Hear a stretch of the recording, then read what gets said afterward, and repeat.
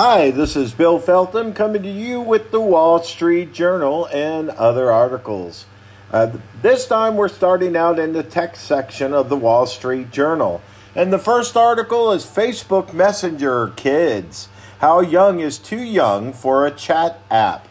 Facebook's young messaging app is an obvious way for preteens desperate to connect with friends but don't take their first step into social media lightly. This is by Julie Jargon, May 12, 2020.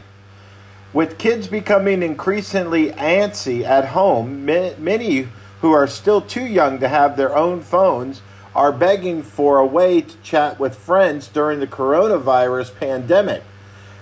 This puts parents in a bind. Open the door to social media earlier than planned or be the bad guy. The go-to app, not surprisingly, is Messenger Kids.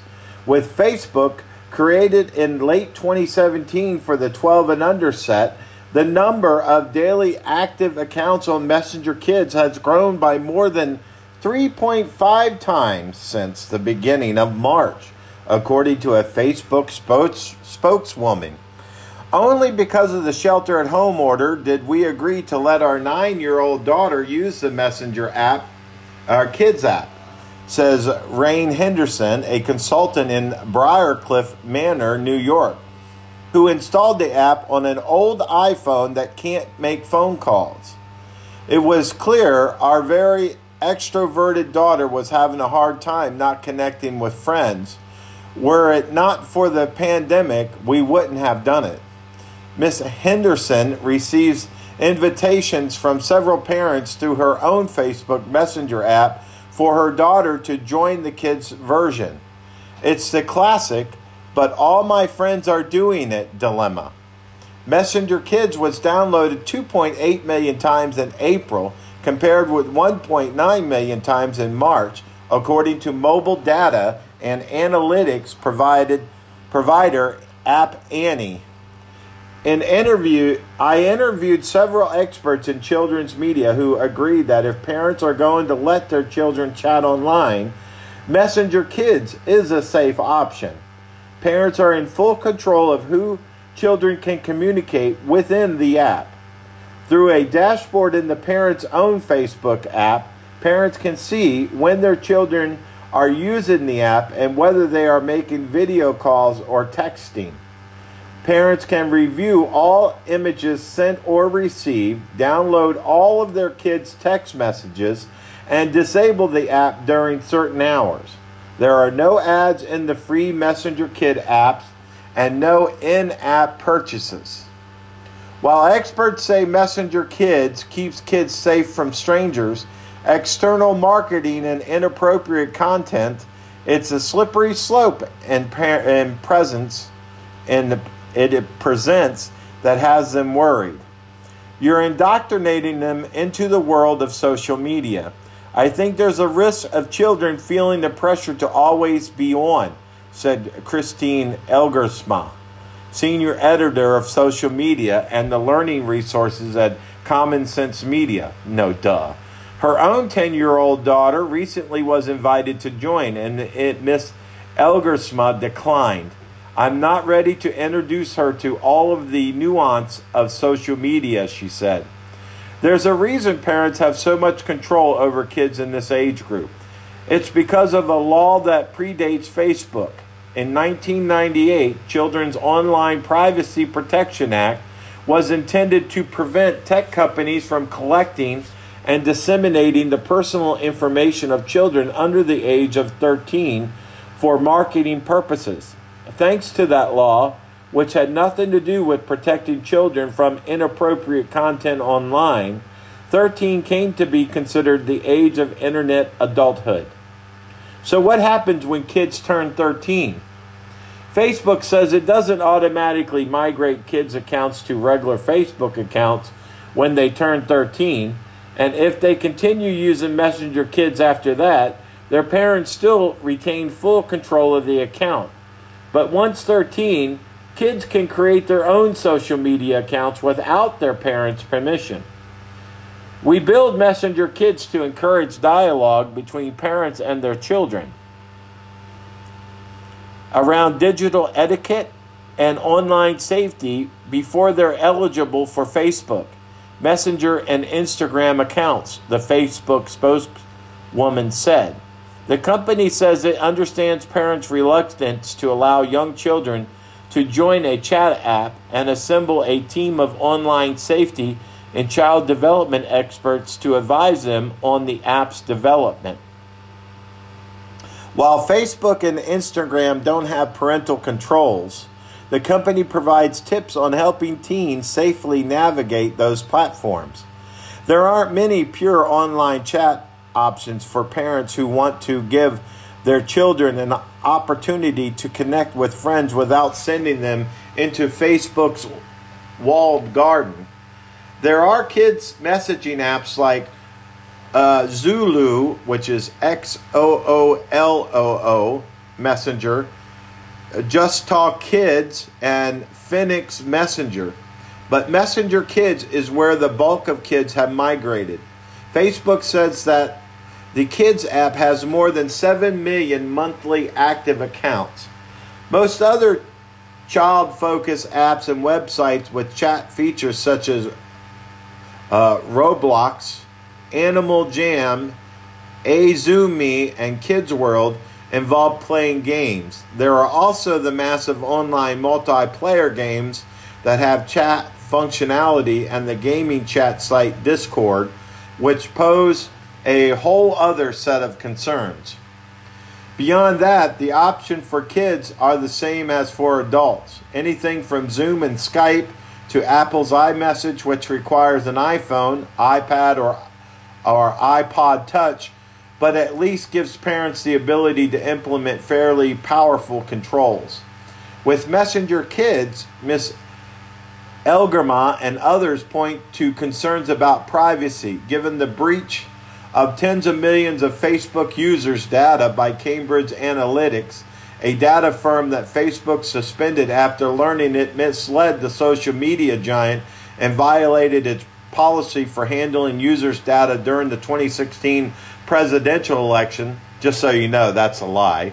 There is concern around the facts that you're putting your kids into Facebook ecosystem, she said. Facebook pointed me to a blog written by the company's chief privacy officer, which said Messenger Kids collects children's names and all of the content they share through it, including text, solely to personalize the experience.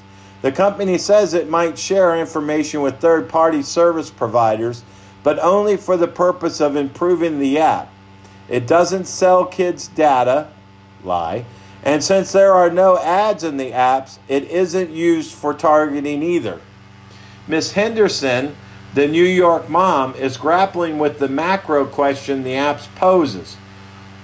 We're opting into what has become a monopoly on how we communicate socially, she said. The app has been a positive experience for her daughter and has even led her to communicate more frequently with family members, she says. What's going on behind the scene is where the concern lies. Brianna Ayala, a development director at the private school in Massapequa, New York, has similar concerns when she began receiving requests for her 5-year-old daughter to join Messenger Kids. She ultimately decided to hold off on signing her daughter up for the app, opting instead to schedule FaceTime calls with the girl's friend. I know how easy it is to get suckered into being on Facebook, and I don't want to impart that habit in her at such a young age, she said. It's hard enough as an adult to stay off it. What you can do. Children's media expert says parents who allow their children to chat with friends using Messenger's Kids can follow some guidelines to ease them into social media. Start slowly. So many decisions feel like you're all or nothing, but you can tell your kids you're doing it as a trial period, which makes it easier to take away if you're not comfortable with it. said Tracy Foster, executive director of START, a digital wellness nonprofit. You can try for 1 week with one friend and see how it's going, and then add other friends. Provide direction. If the goal of using the app is to facilitate the connection between your children and their friends, Ms. Foster suggests giving kids conversation topics. Otherwise, the exchange may turn into a flurry of shared emojis without any real substance. Explain the etiquette. Kids are more likely to be hurt or confused by text or by delayed responses because of the lack of context in online communications. Encourage your kids to be respectful of how others and what time they are texting or video calling friends. If your child has to step away for dinner, they should explain that to their friends so they don't leave them hanging. So there you go. If you want your 5-year-old texting and getting in social media, there you go. But we did try the last week when I was sharing with you the grandparents babysitting with the Together app. I did try that with my 3-year-old grandson. It went okay. We were able to get 2 hours with it, with my daughter encouraging him because she was making cookies and I was kind of keeping his attention while she was doing that. As long as he got a cookie every now and then, we were able to play games. So it passed the cookie test. As long as he got cookies, everything was going okay. But the cookies were so pretty, the prettiest cookies he ever seen. So as long as he was getting one of those pretty cookies, he was happy. So that's what you have to do. You got to feed them cookies to keep 3-year-olds' attention, especially if you're making them in front of him. So let's scoot on over to the editorial opinions. They've been really hopping. That's why I waited till Thursday to do some of these. This Wall Street Journal this week, because the editorials have been crazy. Let's start off with, you may know about General Flynn, a 3-star Army general. So let's read a little bit about him. The Flynn unmaskers unmasked. Now we know who knew about the Russian calls, including Joe Biden. So what is unmasking? Before I get into the article, that's when they're eavesdropping on calls through FISA and through other means. And that's how they learned about General Flynn talking to the Russian ambassador, which he was supposed to be talking to. When news stories appeared in early 2017 about Michael Flynn's conversation with Russian ambassador to the U.S., there's columns wondered how Mr. Flynn's call was so widely known. The names of private U.S. citizens caught on tape by U.S. intelligence are supposed to be, quote, masked, so their privacy is protected. Well, now we know. GOP Senator Chuck Grassley and Ron Johnson on Wednesday released a declassified list of Obama administration officials who, in their waning days in power, unmasked the conversation of Mr. Flynn, who was set to become President Trump's national security advisor. It seems everyone but the night janitor wanted to know who Mr. Flynn was talking to. A stunning 39 separate officials snooped on Mr. Flynn's conversation with foreign actors, lodging nearly 50 unmasking demands between November 30th, 2016 and January 12th, 2017. Our sources say the nearly dozen redacted names on the list are likely intelligence types who might have a legitimate interest in knowing who their foreign targets were speaking to in the U.S., but most of the rest are partisan officials who had no business spying on their successors. The list include these White House Then White House Chief of Staff Dennis Medina, the then Vice President Joe Biden, and then Secretary of Treasury Jacob Lew. Ambassador to the UN and Obama's confidant Samantha Powers made no fewer than 7 requests. Though she told Congress she had no recollection of unmasking Mr. Flynn. Mr. Flynn was unmasked by at least 4 U.S. ambassadors, 6 Treasury officials, and people connected to the Energy and Justice Department and NATO, among others. Then FBI Director James Comey, then CIA Director John Brennan, and then Director of National Intelligence James Clapper also made the list. This means they had access to the transcript of any phone conversations Mr. Flynn had with foreign sources as he prepared to take power. The media, Santerre, that protects Democrats, will say this is no big deal because unmasking is routine and legal. But if the masking rule means nothing is practiced, why pretend it exists? The Flynn unmasking is important because it occurred amid a media frenzy over supposed Trump campaign collusion with Russia. Leaks to the Washington Post about the conversation between the Russian ambassador and both Mr. Flynn and soon-to-be Attorney General Jeff Sessions were played up as central to the collusion scandal. They caused Mr. Sessions to recuse himself from the Russian probe and Mr. Flynn to be fired. While unmasking isn't illegal, leaking intelligence is. There are other dots to connect. Documents released last week showed that former Deputy Attorney General Sally Yates first learned about Flynn's wiretapping from no less than President Barack Obama in a January 5th, 2017 Oval Office meeting. At least one of the unmaskers must have told Mr. Obama. The dates of the unmasking raised further questions. The FBI's interest in Mr. Flynn was supposedly triggered by conversations starting December 29, 2016. Yet Mr. Flynn was first unmasked a month earlier, shortly after Mr. Trump named him security advisor. The Mr. Donna unmasking takes place on January 5th, 2017, the day of the Oval Office meeting at which Mr. Flynn was discussed.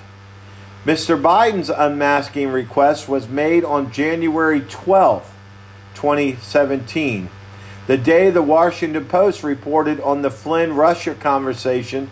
Mr. Biden has some explaining to do. All of this is fodder for U.S. Attorney John Durham as he tries to unmask the origin of the Russian collusion political ambush. The Flynn unmaskings and the timely media leaks take the story into the Obama White House. The peaceful transition of power is a hallmark of the American democracy, or at least it used to be. It isn't supposed to be an opportunity for the administration that lost the election to cripple its successors as they take power. So there you go. That's the big reason the unmasking is such a crazy event. And that's why it's such a big deal.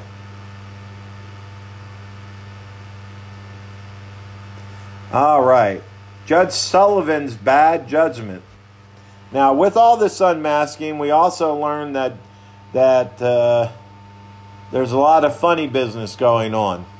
Judge Sullivan's bad judgment. Can Flynn be sentenced when prosecutors say there was no crime?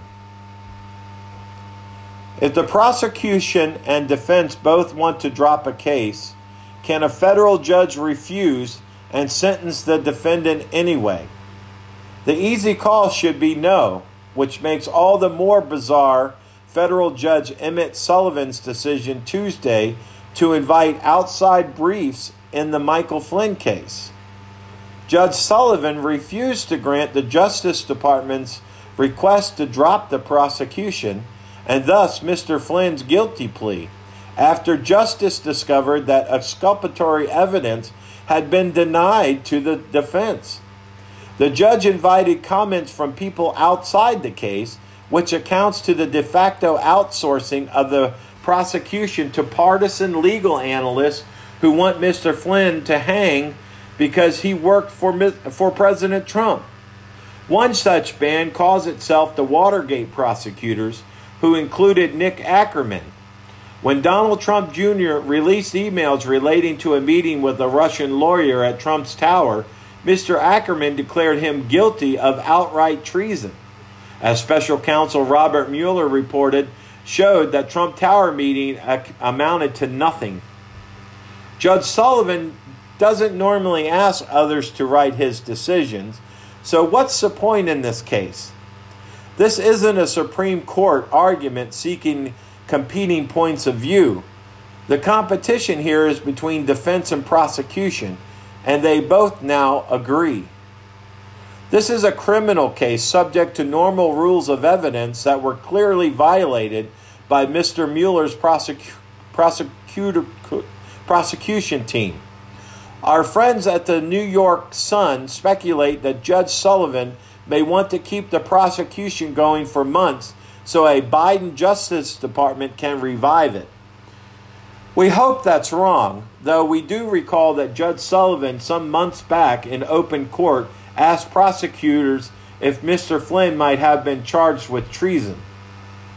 One issue here is the role of a judge in the U.S. system, which is to adjudicate cases and controversies, not to supplicate the prosecution duty of the executive branch.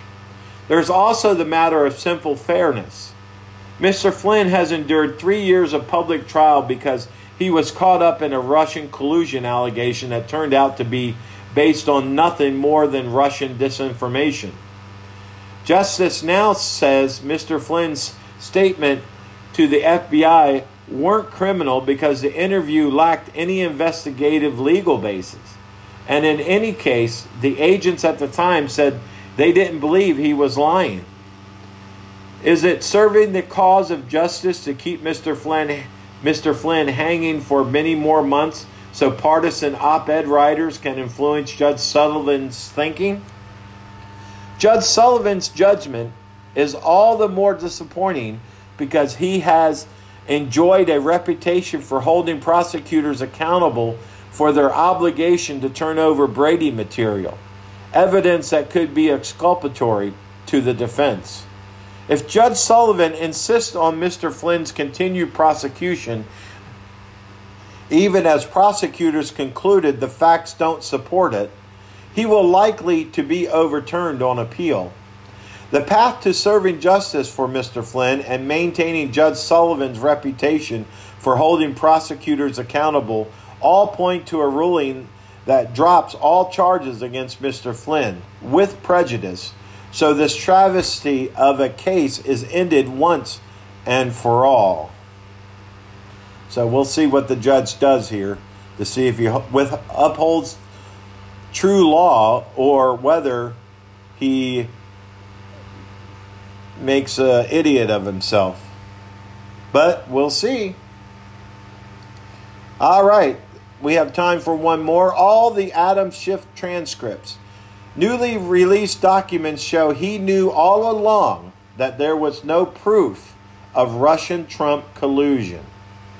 Americans expect the politicians will lie, but sometimes the examples are so brazen that they deserve special notice. Newly released congressional testimony shows that Adam Schiff spread falsehoods shamelessly about Russia and Donald Trump for 3 years, even as his own committee gathered contrary evidence.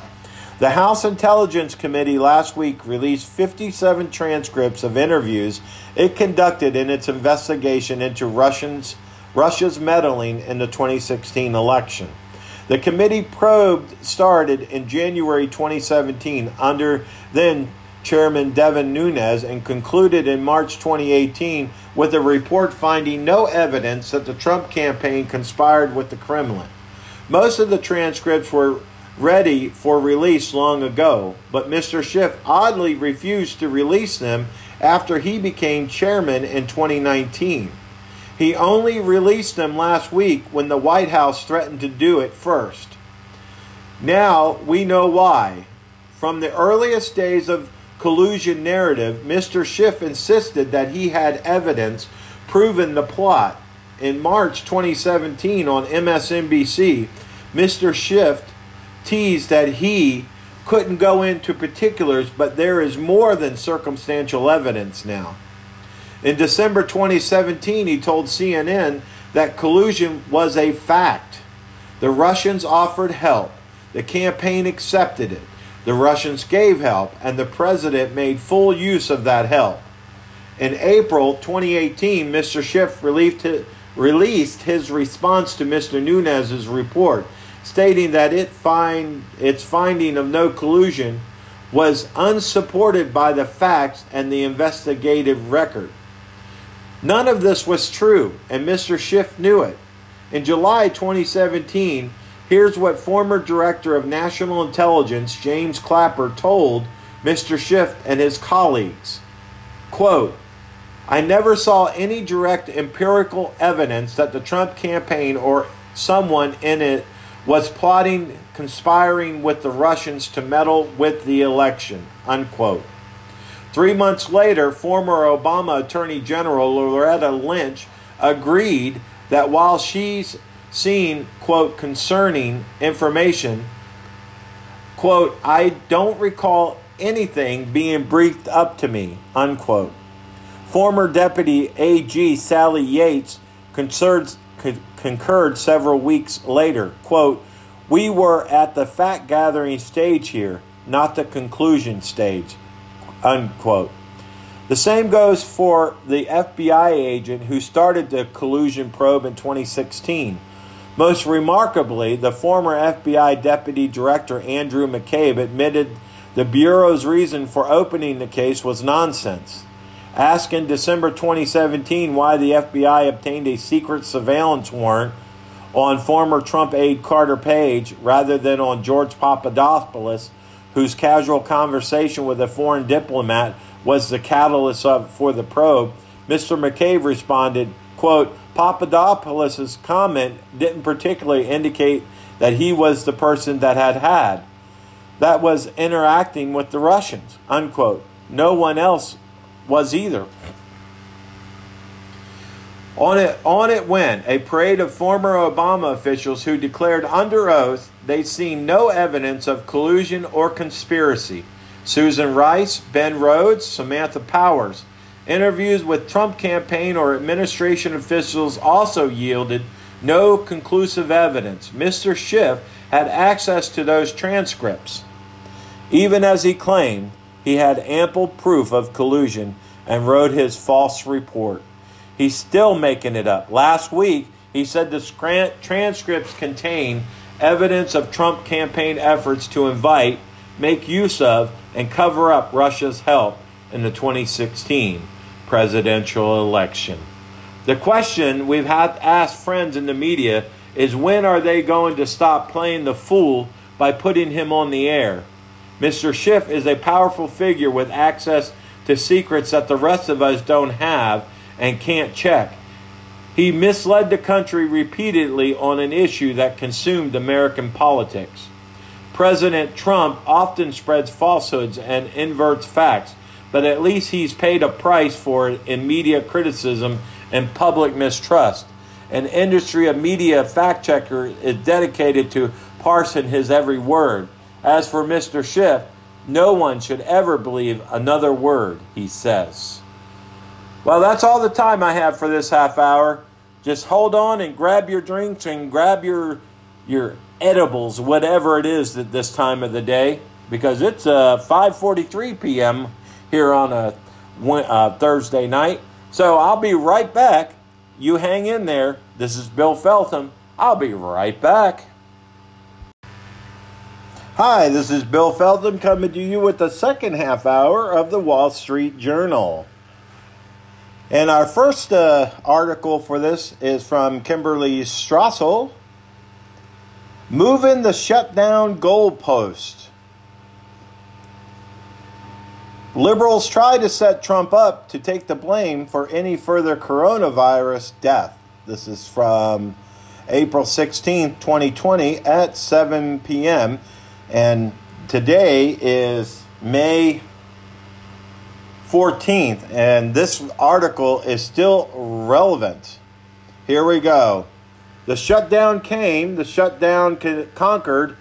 Long live the shutdown. That's the line congressional Democrats and liberal journalists are now adopting as they set new battle lines in the pandemic debate.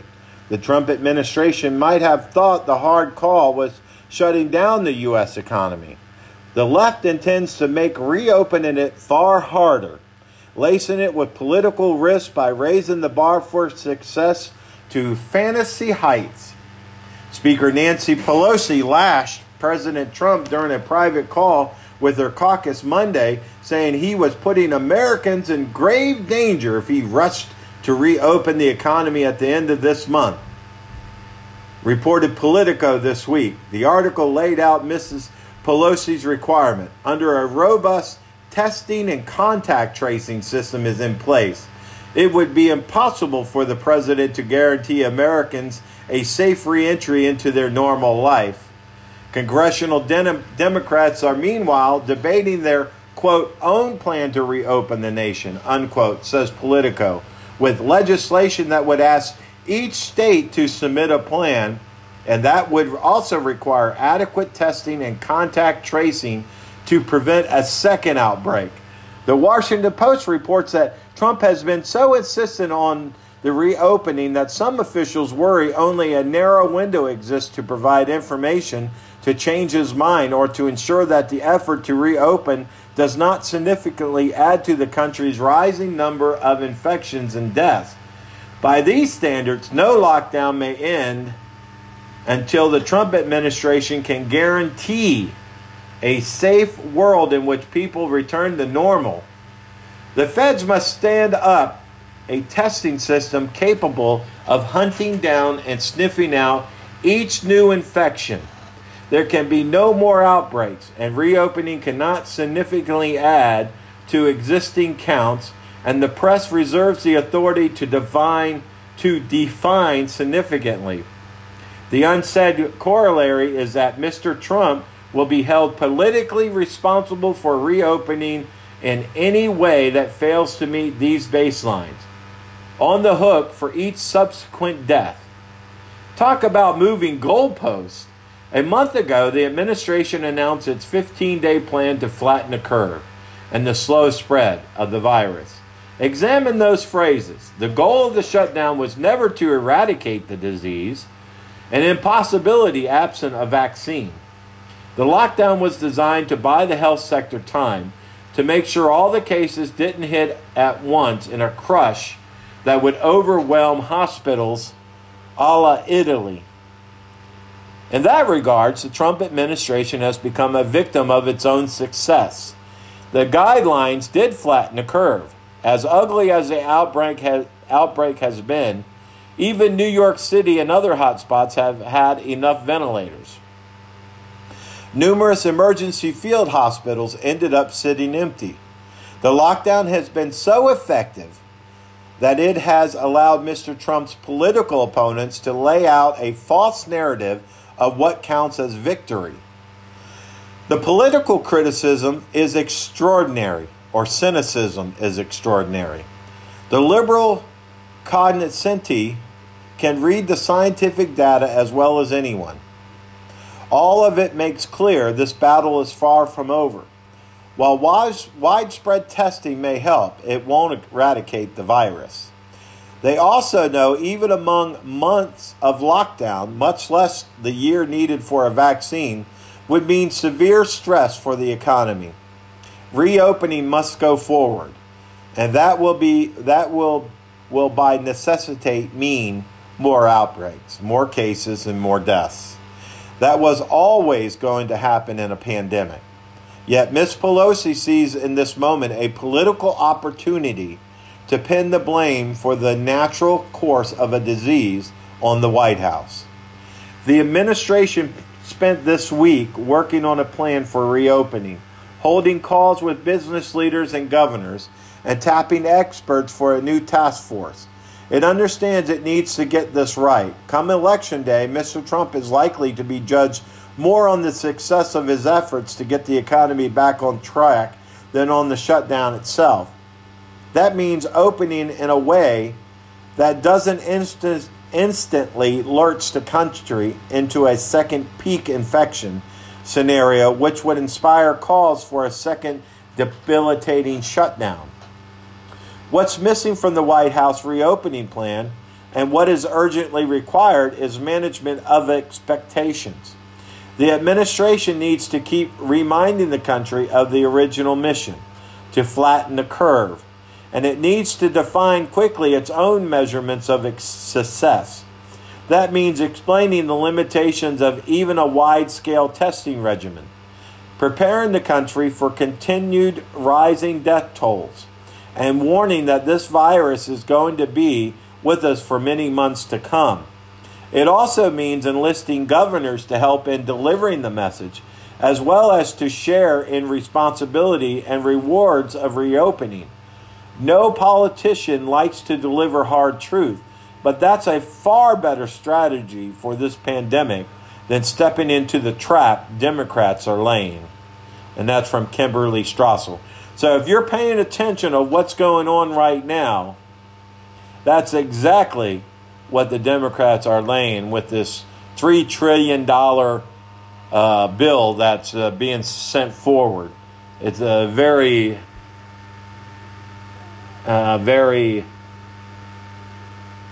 disgusting.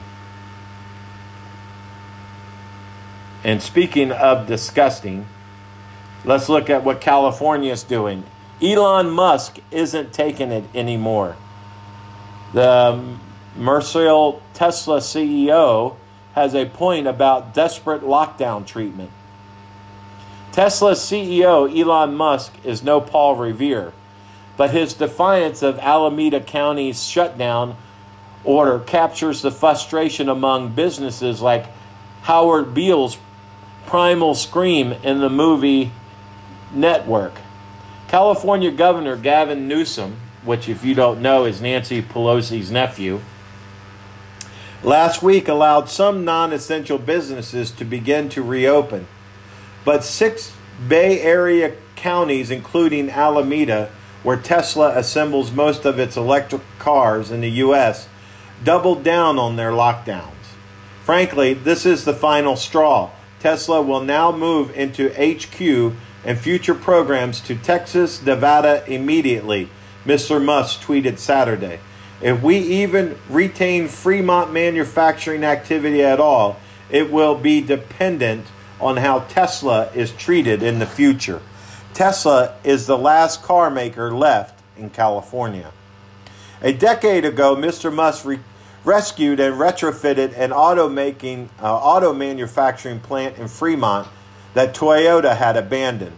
The plant now employs 10,000 middle-class workers, many of whom live in rural San Joaquin County, where another Tesla factory has been allowed to operate amid California's shutdown because it is classified essential.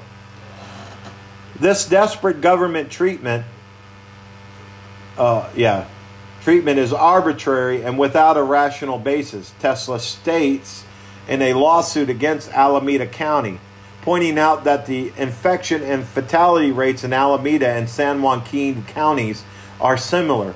Mr. Musk also argued that Tesla is an essential business because it makes electric motors and battery systems that are crucial infrastructures. The county's order violates the due process clause of the 14th Amendment because it fails to give reasonable notice to persons of ordinary intelligence of what is forbidden under law, the lawsuit argues. He has a point, and arbitrary government distinctions about which businesses can stay open often seems to be based on politics rather than public health or science.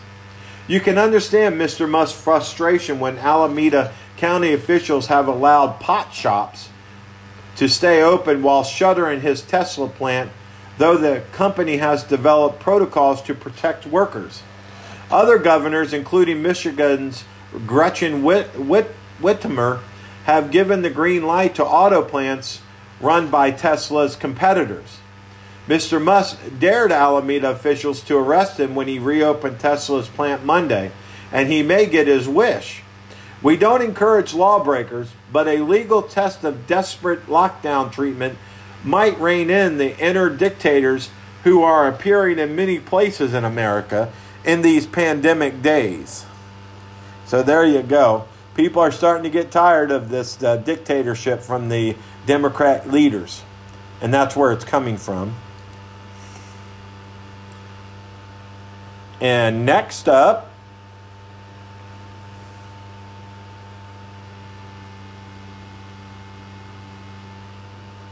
okay, here's another one that I was listening to the other day. The Supreme Court and Trump's tax returns. The stakes are bigger than the political fate of this president. This is from May 11th. It will be a full online House on Tuesday when the Supreme Court hears a legal doubleheader over President Trump's tax return. Mr. Trump has broken political norms by refusing to release his returns, but the court will have to consider whether letting Democrats subpoena them will do more lasting damage to the country's law and institutions. Trump versus Mazars concern whether House Democrats can subpoena the president's financial records.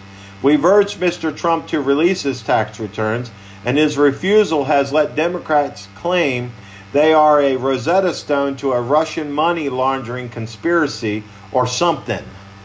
An IRS audit probably would have turned up any tax fraud, and no law obliges a president to release his return. But mere days before Special Counsel Robert Mueller's Russian non-collusion report was publicly released, the House Oversight Committee subpoenaed the president's accounting firm Mazars for 8 years of his business return records. The Intelligence and Financial Service Committee subpoenaed Capital One and Deutsche Bank for his family's financial records. While the Constitution doesn't grant Congress subpoena powers, the court has allowed lawmakers to exercise this authority if they have, quote, a valid legislative purpose. Barnablatt, 1959. The court has unusually deferred to Congress' stated legislative purpose. We've argued, including last year in New York versus Department of Commerce, that judges shouldn't probe the possible political motivations for official actions. But here, Democrats are transparent about targeting the president. He refuses to turn over the tax returns. What does he have to hide? Unquote. Financial Services Chairwoman Maxine Waters mused last May. Then Oversight Chairman Elijah Cummings wrote in a memo that his subpoena was necessary to investigate whether President Trump, quote, may have engaged in illegal conduct before and during his tenure in office, unquote.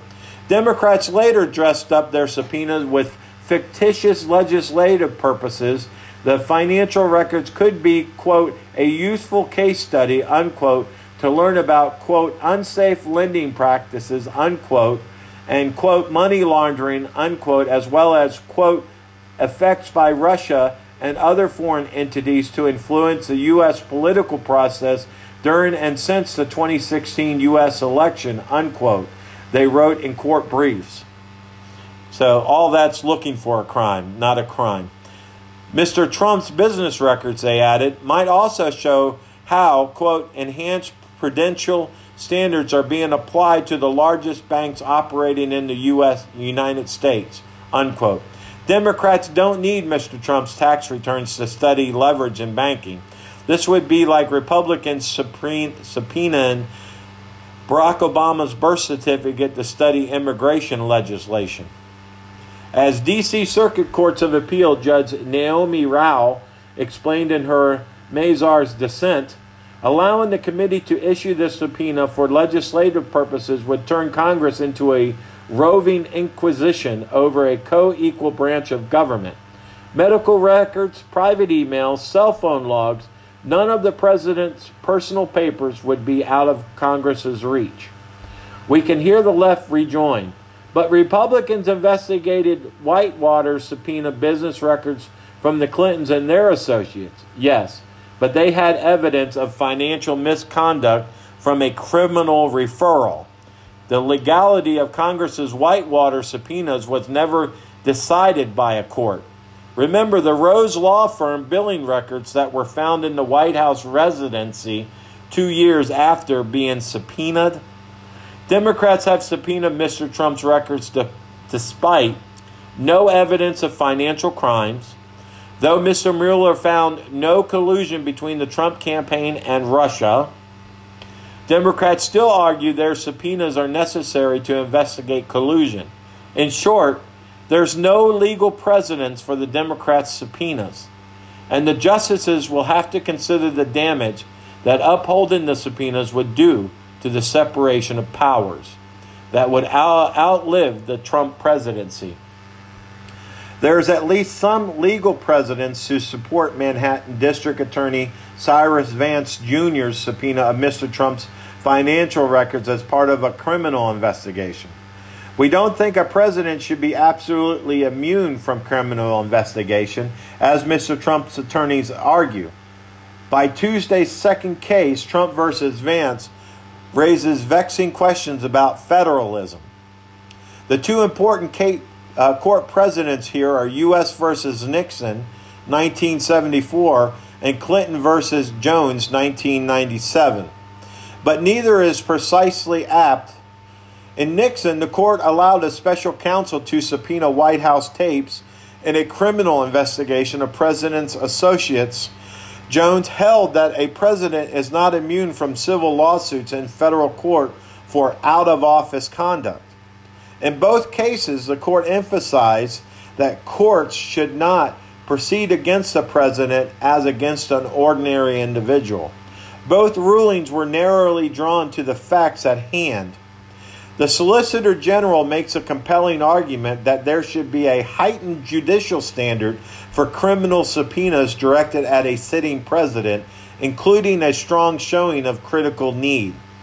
This is important to protect the president from harassment by 50 state attorney generals and 2,300 local district attorneys who may have political motives.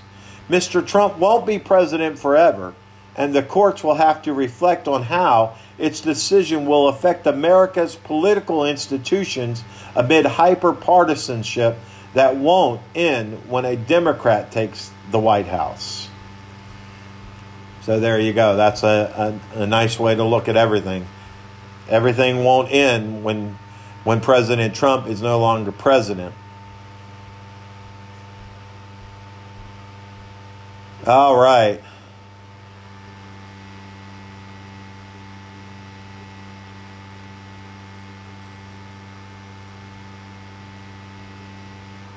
All right. That case was heard. That's what I'm looking for, the results. And the opinions were, let's see if it's on the front page. Because the opinion was set.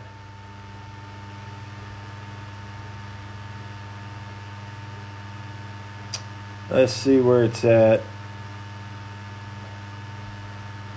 Because the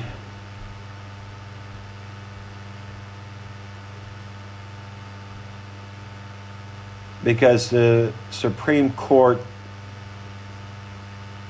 did not allow the subpoenas to go through. Let me find out where that article is.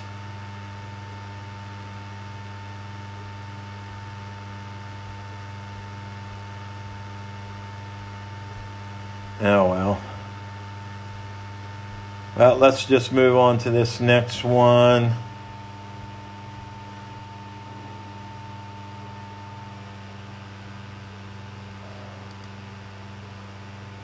HHS vaccine expert details complaint in House testimony. Rick Bright says a lack of preparation by the Trump administration is causing the U.S. to face unprecedented illness and fatalities and a resurgence of coronavirus as early as this fall. This is the one that says he was removed from his position.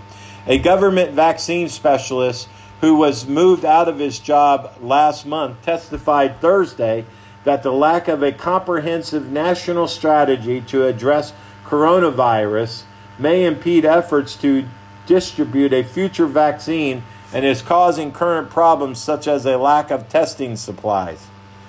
The window is closing to address this pandemic because we still do not have a standard, centralized, coordinated plan to take our nation through this response, Rick Bright said at a House Committee on Energy and Commerce Health Subcommittee hearing, adding that I believe we could have done better. The testimony Thursday reflects a growing push by Democrat lawmakers to further scrutinize the administration's response to the pandemic that has killed more than 84,000 people in the U.S. Dr. Bright has garnered attention because he is a prominent administration official who is now publicly criticizing the way the nation's top health leaders handled the crisis. Dr. Bright, who was removed in April from his job heading Health and Human Services Biomedical Advanced Research and Development Authority, or BARDA, filed a complaint with the Office of Special Counsel, an independent federal investigation agency, over the decision. He said he was transferred to the NIH in retaliation for voicing concern about the safety of anti-malaria drugs that Mr. Trump had touted as a possible treatment. HHS has disputed Mr. Bright's characterization of the reason he was removed as head of BARDA. And officials said there already have been plans to remove him following an outside consultation report in 2018 and 2019 on problems with the agency. Dr. Bright's testimony on Thursday depicted top leaders at HHS as failing to act aggressively, leading to delays he said will exacerbate the timeline for economic reopening. If we fail to improve our response now based on science, I fear the pandemic will get worse and be prolonged, he said, warning that without better planning, 2020 could be the darkest winter in modern history. He said lack of access to a virus, which he sought for his research, hampered faster initiatives on a vaccine. And he said tensions between him and his superiors grew because HHS was pursuing shortcuts rather than fully evaluating safety concerns.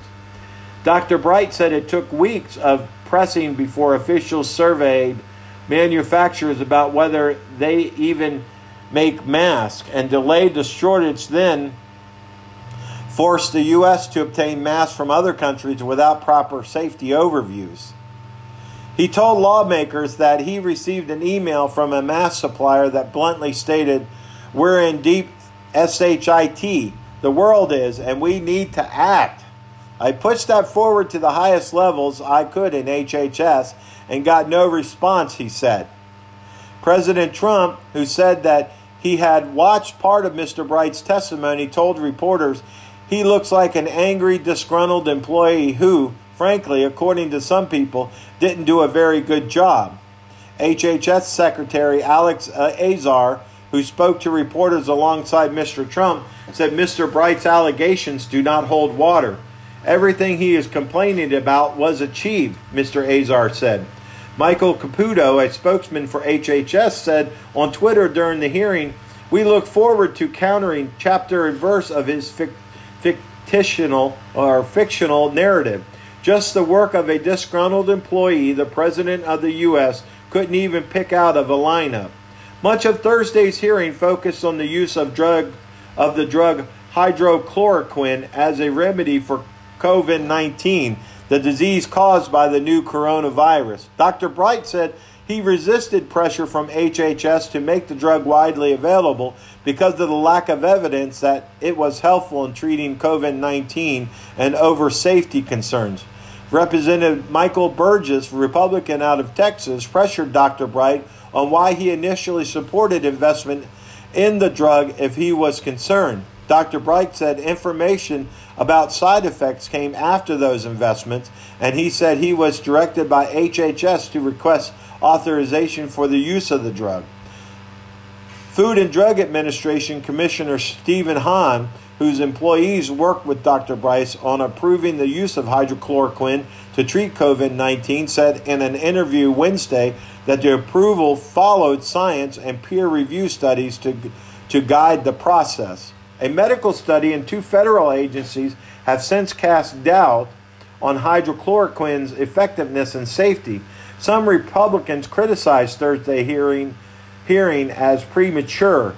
This subcommittee has become political sport, Mr. Burgess said, questioning why the complaint was being probed in a hearing rather than a customary investigative process.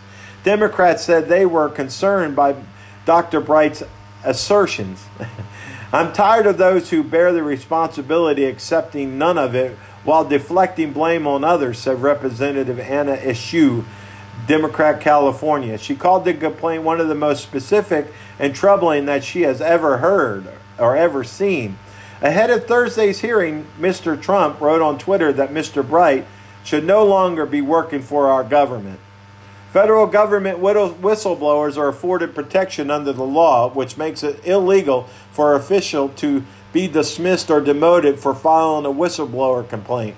Last week, the Office of Special Counsel determined there were reasonable grounds to believe the ouster of Dr. Bright was retaliatory and recommended he remain in his job until an investigation is completed. His lawyer said, HHS is reviewing the determination. The guy's just a whiner. Hydrochloroquine was proven to be effective in many countries. So the guy has no foot to stand on. Oh well. There you go. All right, and we're talking about tracking. Here's just part of an article that I'll read to you. This is something that you should be very concerned about. Coronavirus demands a privacy law. Silicon Valley role in contact tracing and social distancing enforcement has Americans worried. Reopening the economy and returning to normal life in the absence of COVID-19 vaccine may be possible, we're told, with a combination of widespread testing and contact tracing. But these solutions will depend heavily on technology, and Silicon Valley doesn't have the best record when it comes to protecting consumer privacy.